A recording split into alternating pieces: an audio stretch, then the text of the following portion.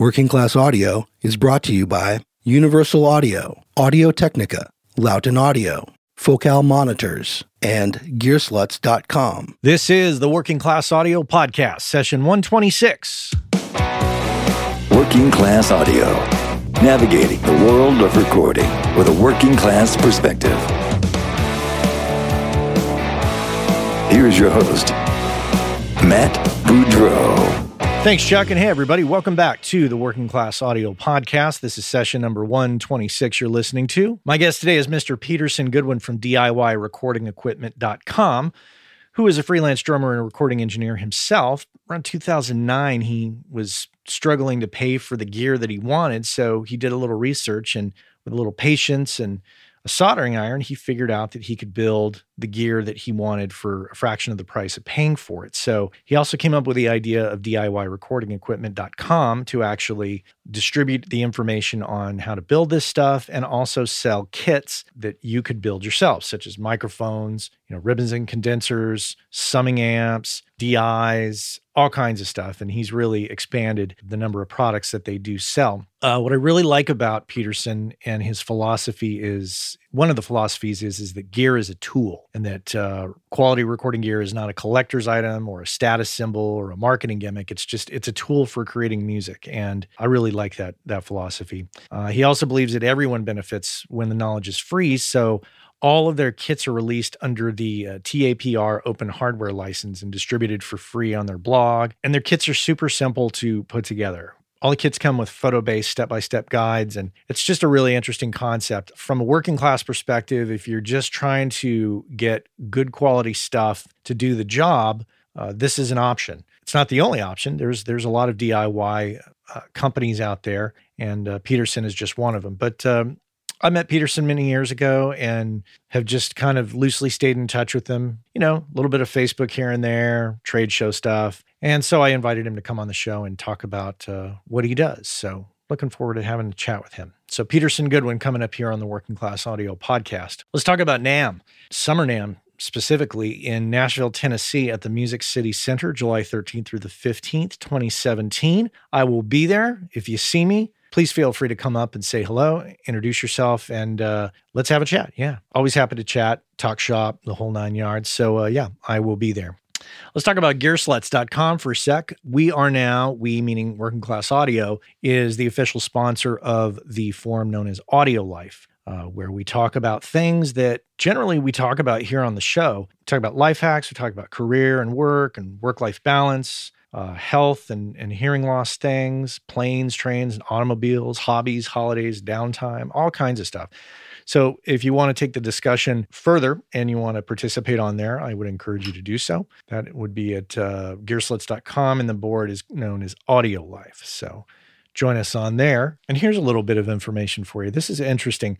The console used to record Dark Side of the Moon was auctioned off recently. It's an Abbey Road Studios EMI TG12345 Mark IV recording console. Anyways, the people that auctioned it off were hoping to get $700,000 for it. They ended up getting $1.8 million. Amazing. Actually, $1,807,500 to be specific. Amazing. And I guess the person that ended up with the winning bid was given a history of the desk from Brian Gibson, who is an Abbey Road technician, and a copy of Dark Side of the Moon. And then they got a letter of provenance from former Abbey Road studio manager Ken Townsend. Interesting. Would you pay $1.8 million for a desk like that? I don't know if I would. That runs counter to Peterson Goodwin's concept that gear is not a collector's item. All depends on your philosophy. I mentioned it to my wife, and she said, "Oh, that's got to be some collector. Who would really spend $1.8 million for a desk like that?" I don't know. Some people are like, "Oh my God, if I had $1.8 million, I certainly would." I think I would do something completely different. I don't know what I would do. Maybe I would, open a coffee shop. I don't know. And before we get to the interview with Peterson, I want to make sure that you do know that our friends over at Universal Audio are running an Apollo Rack Dream Studio promo where you can get up to $3,500 in plugins free from Studer, AKG, and many more. That offer ends on June 30th. If you go to uaudio.com and scroll all the way down, to the bottom of the page, you can click on the Apollo Rack Dream Studio banner, and they'll tell you all about that and the combinations and all the different things that you can get. It's pretty cool. Obviously, there's different levels of packages. So if you plan on buying an Apollo anytime soon, I highly suggest you do not ignore this because you want to get those free plugins. It's a good deal. So uaudio.com. Well, let's get to it. Let's have a chat with Mr. Peterson Goodwin here on the Working Class Audio Podcast. Welcome to the podcast. Thanks so much. Yeah, I'm super excited to be on it. I've been planning on having you on for quite some time, and I don't recall exactly what led to me jumping on it. Oh, I know what it was. It was talking with Owen Curtin, and he brought your name up, and I was like, you know what? I have to follow through with getting you on here.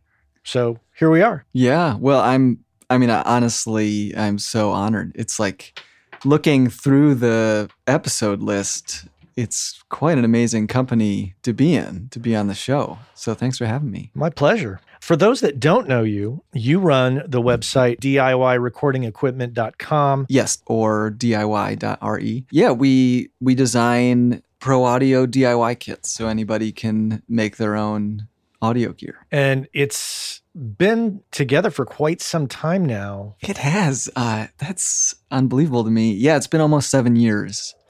I started selling kits in 2011. What got you to start this? Tell me about the evolution of the site and how we arrived at where we are today. Sure. So, I really started years before I sold any kits. I started the website as really a fan site because I was an audio engineer, freelance, working in a coffee shop, trying to drum up work, and discovered these message boards where people were building their own gear and talking about it and giving, more or less helpful advice. At the time, most of it was Greek to me, but it seemed really exciting. And let's see, in 2010, I was obsessively cataloging all this stuff just for my own reference, because I'd go in circles. I'd get lost on the forum and then find something really cool, and then I couldn't find it again, or I'd loop back to something and be like, is this the same thing I saw before? And you know how forums are. It's just like, it's so easy to get lost. And so I started a blog, kind of a wiki, about all the DIY stuff I found out there. And I figured, maybe there's like 50 projects or 100 projects that are out there in various states of completion or being abandoned. And by the time a year had passed, I think I was up to 200 and then 250. And then I'm not sure what the number's at now, but I think there are at least 300 different pro audio focused DIY projects in the wiki. And so I would interview some people from the forums, but it was mostly an attempt to kind of corral all this stuff that I was getting so excited about, but that was spread all over the internet, on the forums, on Tripod, on GeoCities, whatever, into one place, so that somebody like me who was stumbling on this could go to one site to just at least get a sense of what was going on in this community. It's interesting as you were telling the story. I can only, in fact, let me grab something here. Okay, I have two books here in my hand that audience can't see, unfortunately. It's Home Recording for Musicians and Electronic Projects for Musicians, both by Craig Anderton. The Electronic Projects for Musicians this was his original book from, I'm going to say, here, let's look at the copyright, 1975. Wow. And I had him sign it when I met him, and this is it right here. And wow. Yeah, it's this was my first exposure and this was, like a hand-me-down from one of my older brothers. This was my first exposure to the concept that you could build your own stuff. And it captivated me as a kid, but it didn't captivate me enough to spring into action, because I was like, oh man, this just seems so hard and I don't really understand all this. Your website really presents it in such a way to me that I think that pretty much anybody could do it. It presents it in such a friendly way. Oh, well, that's great. I put a lot of work and thought into trying to make it that way, because that's that's the voice that I felt like was missing from that community. There are a lot of very welcoming people, but they don't necessarily have the time or a good reason to bring a newcomer up to speed. Building a business around that is, I think, what made that possible for me. Is it started as a passion project, but let's be realistic, it's sustainable. It's been sustainable for 7 years because there were a lot of people waiting in the wings with exactly that mentality of like, oh man, this looks so cool, but I have no idea where to start. Myself, being a relative beginner at the time, starting the website and saying, hey, this is what's out there. This is how to get started. I would do blog posts like breaking down some of the jargon of the forums and stuff. For that first year or so, it was like rolling down a hill. It was like, I thought that I was really going to be doing this for myself and a few other people. And every time I would publish something, I was amazed to find how many other people were on the outskirts of this community looking in and were really thirsty for this kind of really accessible window into this hobby. Well, it really satisfies a couple different things in my mind. From an educational standpoint, there's actually quite a few electrical engineer degreed recording people out there. But for those of us that aren't with those degrees, opening up a piece of gear, I look at my gear like I look at my car. I know how to put the gas in. I know where to take it to get the oil changed. I've been able to change the air filter. That's about it. And I think it takes a certain mentality, but I think what your thing does is it invites people like me in to go, hey, it's okay. We all can learn from this and do this. So I love the educational point of it, but I also like the economic part of it. Let's face it, it takes a lot to bring a piece of gear to market, as I'm sure you know, and it takes people power. You got to hire people. You got to, do R&D on a product. There's so much involved, and therefore the price is what it is in some cases. In some cases, I think it's absurdly high for no good reason. But in many cases, the price is, just what the market will bear along with the costs involved to build stuff. So your products really give us all a chance to get in the door and have stuff that doesn't cost a whole bunch, but it does cost our time. Well, that's really excellently put, except I would say your time is only a cost if you're not enjoying yourself.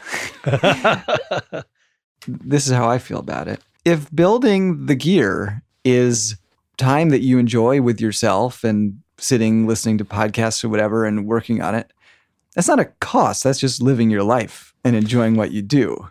Now, I know how it works. We all have limited hours in the day. And if you're an audio engineer with kids or whatever, and you're thinking, okay, well, this is $500. This one's $200, but I have to build it myself. There's an opportunity cost to spending that time building it. But I would say that's probably not a great reason to do DIY per se, like on its own. Because if you view it as a cost, it's not that cheap.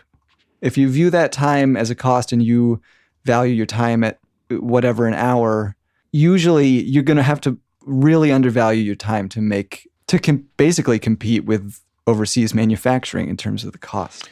That's true. And it is an investment in yourself. It's an educational investment that I think is worth it, to be honest. Absolutely. Well, and I think it's just the whole idea of calling it a cost or an investment is, to me, an interesting paradigm to bring to it, because we don't do that with, nobody says, oh, you're building a model airplane. Why don't you just buy a toy airplane? And that's right. It's so much cheaper. If you value your time at all, you should just buy a pre-assembled airplane. Or why are you doing a puzzle? Why don't you just buy a painting? Okay.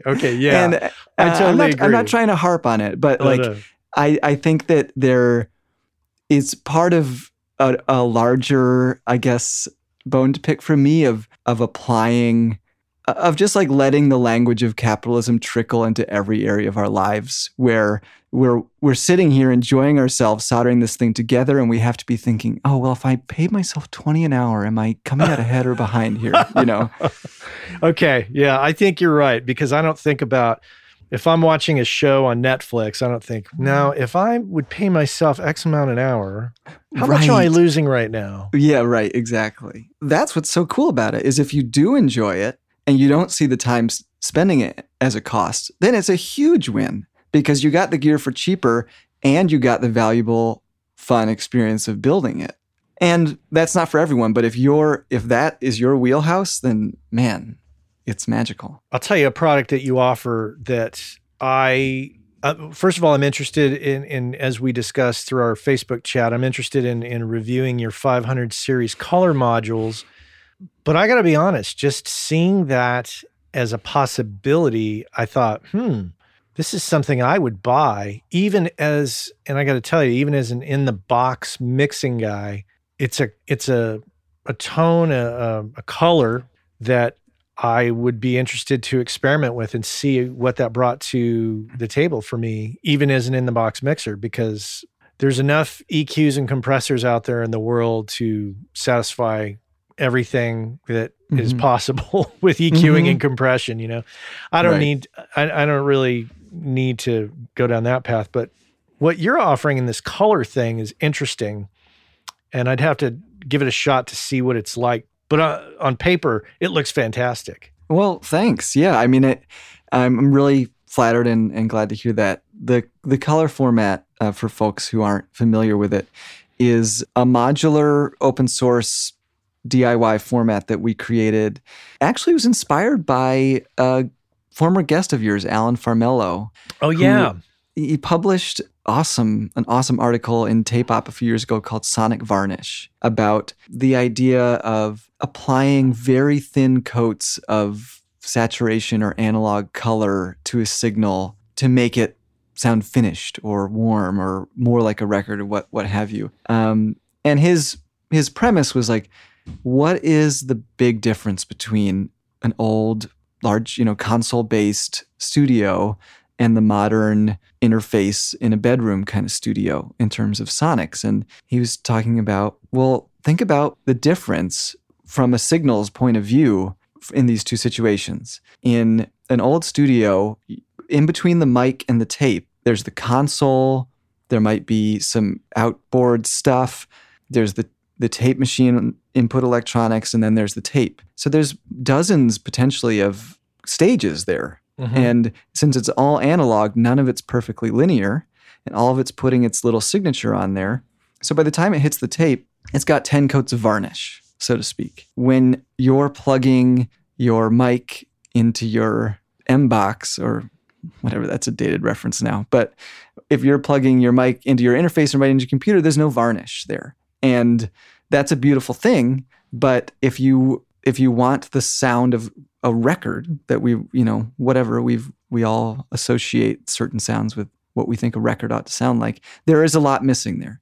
So long story short, the color format was my attempt to bring more layers of varnish into the Project Studio or to somebody who mixes in the box and make that accessible. And so the core product is this 3-channel saturation box, basically. 3-stage saturation box, but every saturation stage is socketed. So you could put a tape emulator in one socket and a real transformer in the other socket and a discrete Class A transistor stage in the next socket. Or we have tube modules, or we have compression modules, et cetera. So the idea is to make not just emulations, but like actual analog signal paths, just getting more of that circuitry in your signal chain in an affordable and space-efficient way. Does it run in series? It does. So, okay. Parallel is something that we are looking into more now because people have done wacky, awesome stuff with the format we never imagined. But the original intent was, let's think of this as a signal path, as a tracking signal path in a studio. And so it's in series. And part of the magic of analog stuff in series is that if you put a transformer before a transistor, it's different than if you put the transistor before the transformer, and everything interacts. Nothing is perfectly self-contained like in digital. It's a living, breathing system, Yeah, there's a lot of sonic possibilities with these things. And the format, the 500 series format is, I think, perfect. A perfect vehicle for that type of a product. So you can, pop it in and out. And I'll be curious to check it all out. It seems like a fascinating thing. As far as the company and how you run it, what's involved? How many people are involved? There are 5 people at the office at any one time. There's me, there's Chris, who does inventory and builds the inventory systems, also does design, web design, a bunch of stuff. Jesse does marketing. All of our product photos, all of our videos and stuff are all in-house. That's Jesse. And then we have kind of a couple people who come in part-time to actually do the kitting. And that's all stuff we do in-house too. So putting the parts in bags, quality control, all that stuff. That's a couple guys who actually do recording and music and then do this on the side. And you're located in Pennsylvania, is that right? Yeah, we're in West Philly. Have just a little storefront office here that anyone's welcome to stop by. Yeah, and then in terms of who else is involved, we're very collaborative. So we work with a lot of different designers. There are color modules from 5 or 6 different companies. Our Passive EQ, which we just released, was a collaboration with Joel Cameron from Rascal Audio. We work a lot with Ison Audio for design. So our core stuff we do in-house, but then being in the DIY community and being just the nature of it, having started as kind of a collaborative enterprise, it's hard to say how many people are involved at any one time just because there's so much collaboration going on. Now, what about recording? Do you continue to record? I do, yeah. But just my own stuff. Very rarely do freelance work still, but I have my own projects, and now that time is limited, I like to focus it on my own stuff. So I play drums in a band. I do my own kind of ambient music. Yeah, I definitely stay really active with recording, but I don't do client work anymore. For inspiration of products, where does that come from these days? That's a great question. For me, it's the inspiration comes from continuing to do music and record and have the problems that audio engineers have, and then try to figure out how to solve those problems. So that for me is where I find product ideas, is identifying a problem and then looking for a solution on the internet and seeing, there's not really the ideal solution for it. So that's really what the color format was born out of. The most recent project I just wrapped up, which hasn't made it out into the world yet, is a Tube Screamer like guitar effects color.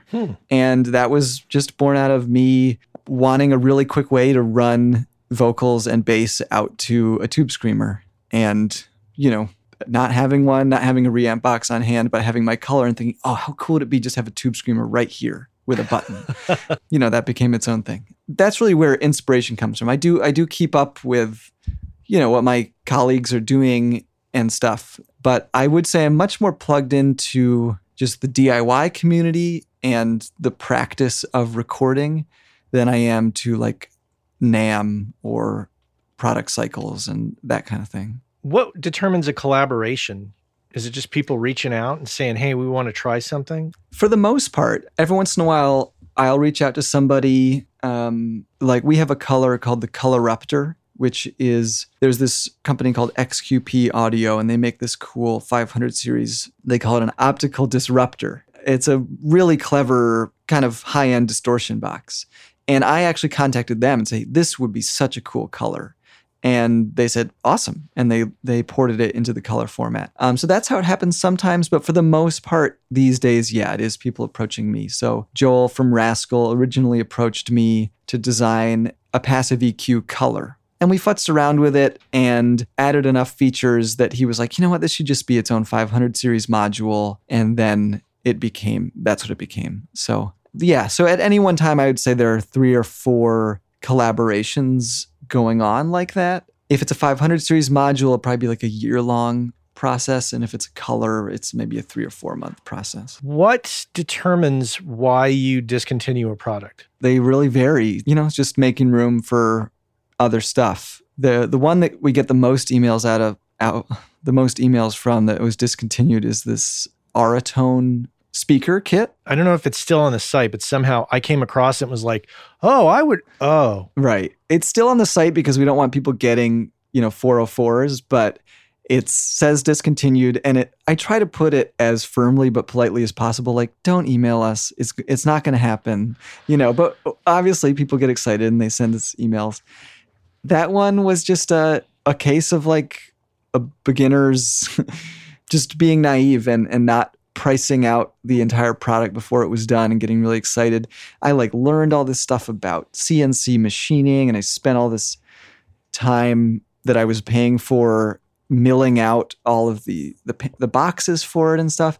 And then it just turned out it was like way too heavy to ship to anybody at a reasonable price, because it was a bunch of MDF and a speaker driver. And to compete with other small speakers, it had to be really cheap, and we couldn't make it really cheap.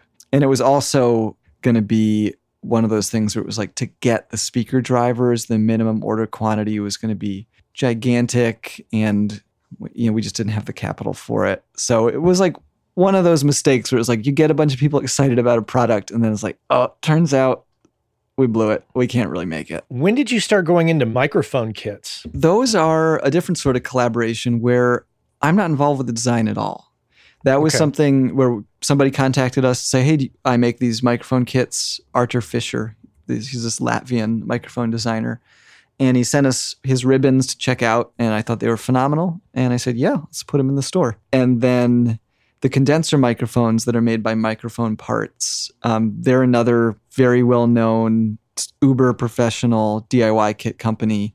They don't need our publicity, but it's nice to carry them, because if somebody's buying something from us, they can combine it and save on shipping and stuff. So we just retail their condenser mic kit. I mean, these prices, like for the RM5 ribbon mic, right now it's on sale for $249. I mean, that's great. That's an awesome mic. I think I get to say this because I didn't design it. I think that's such a steal, because it comes with the motor pre-tensioned. The ribbon assembly itself. And that's the really tough part. So you don't have to cut the foil and screw it in or tension it or anything. You just have to solder the ribbon assembly to the transformer and put it in the body, and then that's it. So I think that's a crazy value, because it's almost assembled for you already. Owen Curtin, who was on a couple episodes ago, was praising your wiki because it really just put a lot of great information and resources on one page. And I'm looking at it now, and this is nice. It turns your site into the place to come to research this stuff. That's the idea. That's the hope. Well, thank you. Do you stay up on what the other DIY companies are doing? Oh, yeah, absolutely. I mean, we're all friendly, and I stay up on it because, I like those folks, and I'm curious to see what they're doing, and I want to support it. But we also keep up on it because I send out a monthly digest newsletter of everything that's new in DIY kits for the month. So once a month, me and Jesse are scouring the internet to see what's new. So if something escapes us, it's really trying to hide itself. I assume that this is your entire job. It is, yeah. It is. How long did it take to get up to that point? It took about 1.5 years before it paid the rent. And then there were another 2 or 3 years where it was really touch and go every month. And since we launched the color format at the beginning of 2014, that's the point at which, I've started the LLC and started to really consider it a business and a potentially long-term sustainable thing. Before that, it was really like, oh my God, I can't believe I'm still getting orders. Or then there would be a month that was like, oh, the orders dried up. I guess this is finally the month that this thing just ends. So yeah, I would say about 3 years before I really settled into feeling like, okay, this is my job. This is what I do, and I can plan on this. You did say you were a freelancer prior to this. Mm-hmm. Was there ever an identity crisis for you where you were like, wait a minute, I don't want to be selling stuff or creating stuff like this. I want to actually be in the studio. Did you ever wrestle with any of that? Oh, that's such a great question. Yeah, absolutely. I remember for years I would kind of wake up sometimes and it would hit me that I am a person who runs a business and has employees and sells stuff to people around the world. And I would kind of think, that doesn't seem right. I'm just this drummer guy who likes moving mics around? Like, this doesn't seem quite right. But then, so then it eventually sinks in and your identity catches up and you're like, no, okay, I'm an entrepreneur. This is my main creative pursuit right now. Peterson Goodwin here on the Working Class Audio Podcast. We're going to take a sponsor break here for a second. I want to mention to you Audio-Technica, who has been a great supporter of the show for some time. And we really love these guys. They make great products. They make an array of microphones and headphones, turntable products, and a zillion other little doohickeys that we love to buy. And I want to encourage you to head on over to their website, which is at audio-technica.com. And have a look around. They have a store built into there these days, so you can buy products right off of the website. And you know me, I'm a big fan of the headphones, the ATH M40Xs, my BP40 mic, which I'm talking to you into right now. And they just make some fantastic products. And I think we all own something from Audio-Technica in our toolkit. So head on over there and have a look around. Until then, let's get back to it. Peterson Goodwin here on the Working Class Audio Podcast. There's some on your website that I love here that I think it bears repeating, and this underscores a lot of what I loosely discuss on the show. And you say, gear is a tool. Quality recording gear is not a collector's item, a status symbol, or a marketing gimmick. It's a tool for creating music. And as musicians, we believe that the tools for making great records should be as affordable as possible. All of our kits are designed and manufactured from the ground up to provide you with excellent tools at an accessible price. There's a lot to be said within that statement, and I have great respect for what you're doing here. Thank you, and I'm glad you highlighted that statement because it is I think the clearest position that we've expressed about what we're about. You know, we're not about making like prestige gear or the kind of thing that, to be honest, I'm just so not into the whole like drooling over gear or collecting gear or. Nothing against it. It's just not my bag. And I think it can be really counterproductive. So I like to put that out there that it's just not what we're going for. But yeah, I mean, we're ramping up, I would say, in terms of designing more stuff now that we have kind of a lot of the core systems in place. Joel and I are working on a LA4 optical limiter right now for the 500 series. And so that's in the pipeline. Working on some more utilitarian stuff too, because that's our real bread and butter. What kind of hours or time in general is put into a piece of gear that you all come up with and put out? I do track it. I could open up my bookkeeping software and look at that, but I never do because it's so depressing. It's like sometimes when I'm in the middle of it, I'm like, there is no way we could ever sell enough of these to amortize this design time. You know, sometimes I'm just like, how am I doing this? How is this possible? So let's take the EQP5, which was what our most recent release. That's the 500 series passive EQ. It was a collaboration between us and Joel Cameron of Rascal, as I said. That was about a year design process. And there was, it's a small company. We all wear a lot of hats. So there's a lot going on besides just that. But man, 3 or 4 circuit board revisions where we order the thing, build it up. It doesn't work. Oh, good. This time it does work, but it needs this tweak. Great. This time everything's working, but we don't like the position of this switch or this LED. Start over. Same thing with the metal work. And then that's where a lot of people's design process finishes.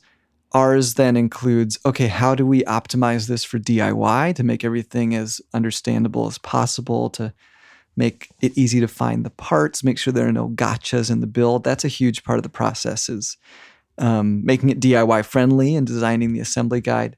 So it's really hard to quantify, but it's a lot of work. And no product is a trivial matter. We have to be really selective about what we make because even if it's a Tube Screamer color, it's a good month of work to get a $25 color out into the world, because designing the circuit is like the first 5% of the process.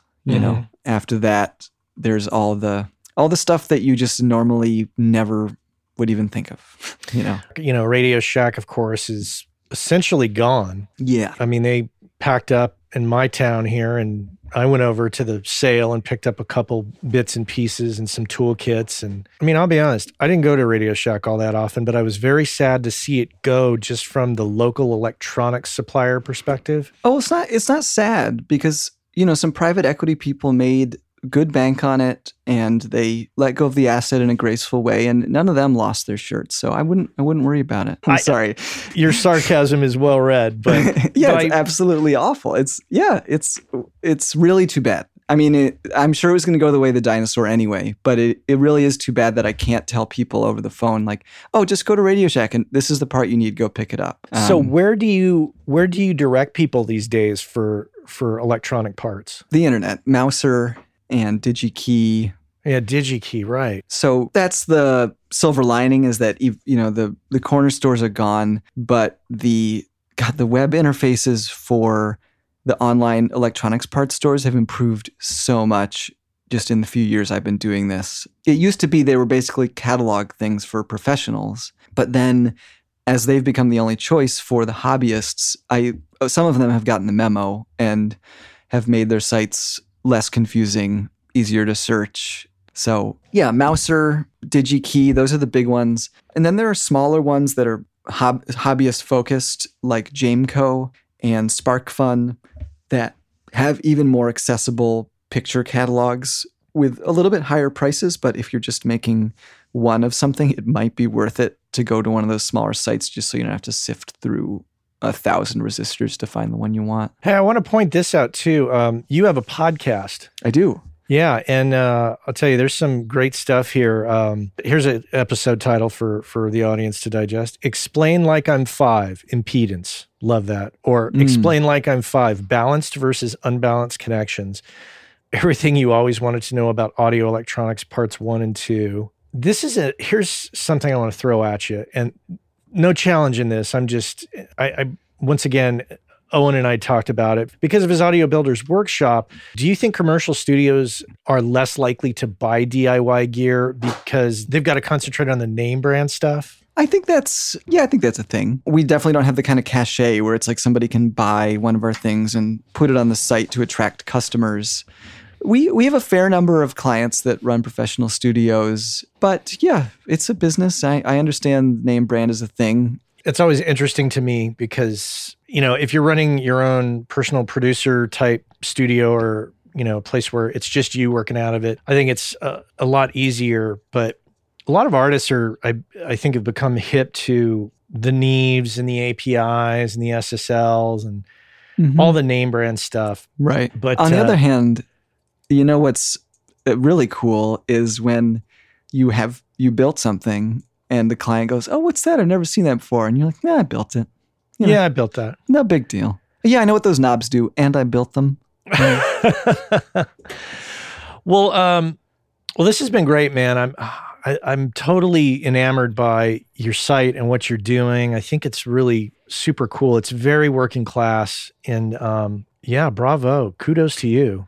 And likewise, it's been great to talk, and I really appreciate your voice in audio and injecting some class awareness and into this artistic field. I think is so necessary, and the way you do it is so great. So I really appreciate being on the podcast. Yeah. Oh, well, thank you, man.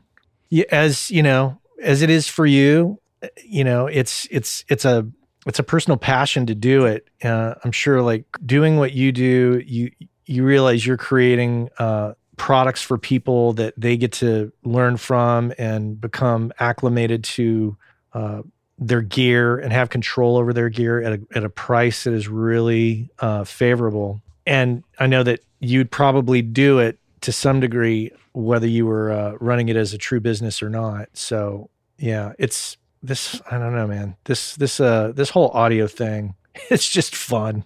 Yeah. There's no two ways about it. It's just, there's no other way to say it. It's just, I truly enjoy it, as I know you do. It is. And I wanted to add one thing that I've been wanting to tell you is when I first saw the name of the podcast, Working Class Audio, I was so excited because I just love highlighting that as a salient fact that, like, we are, most of us, working class. This is our profession. And even though we're artists and we're not used to thinking of ourselves as working class. Like we are a part of the working class, and we have therefore natural solidarity with all these other people that we're not used to thinking of ourselves as being in the same boat with.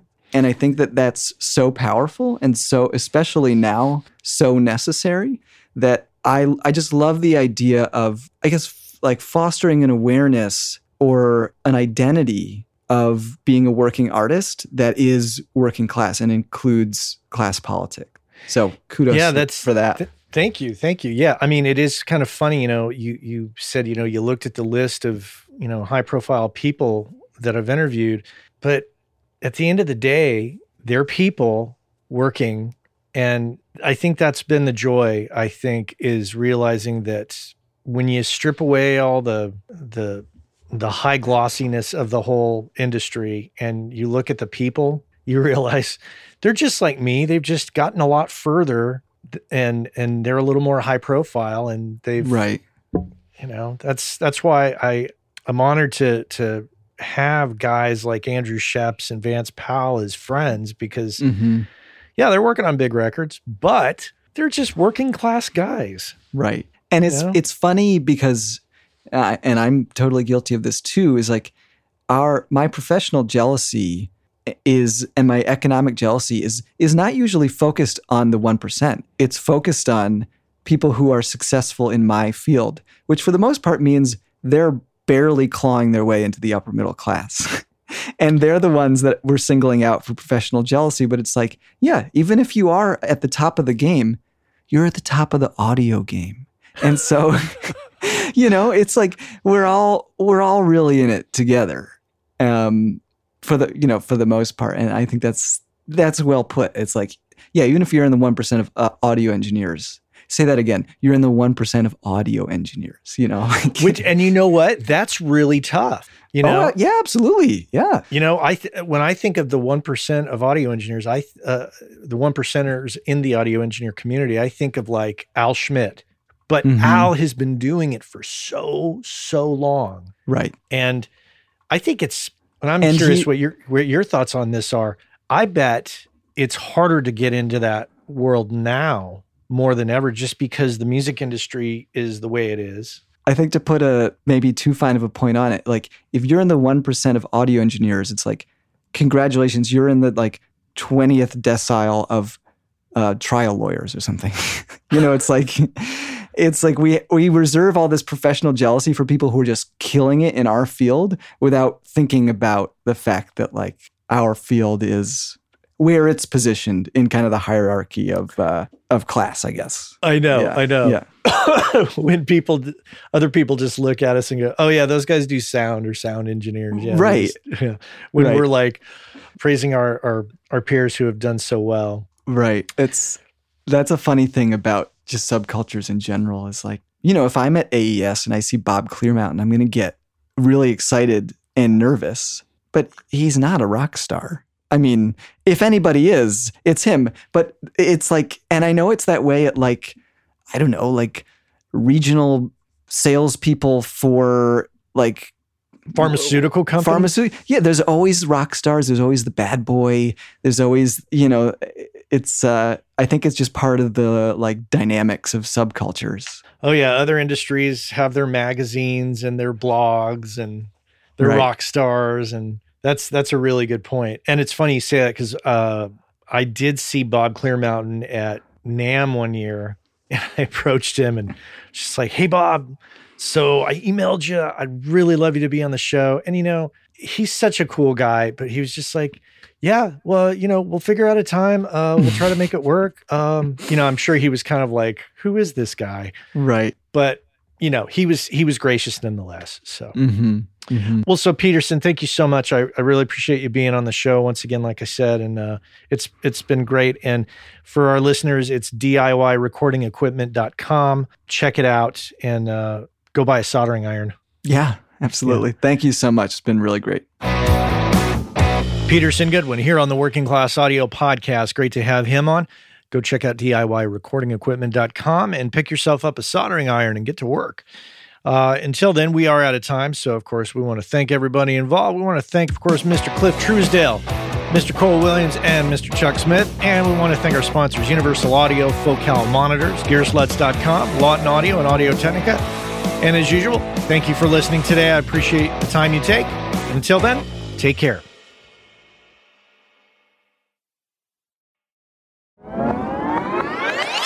Hey, I know many of you are aware of this, but for those of you that aren't aware, Working Class Audio sponsors the forum over at gearspace.com called Audio Life.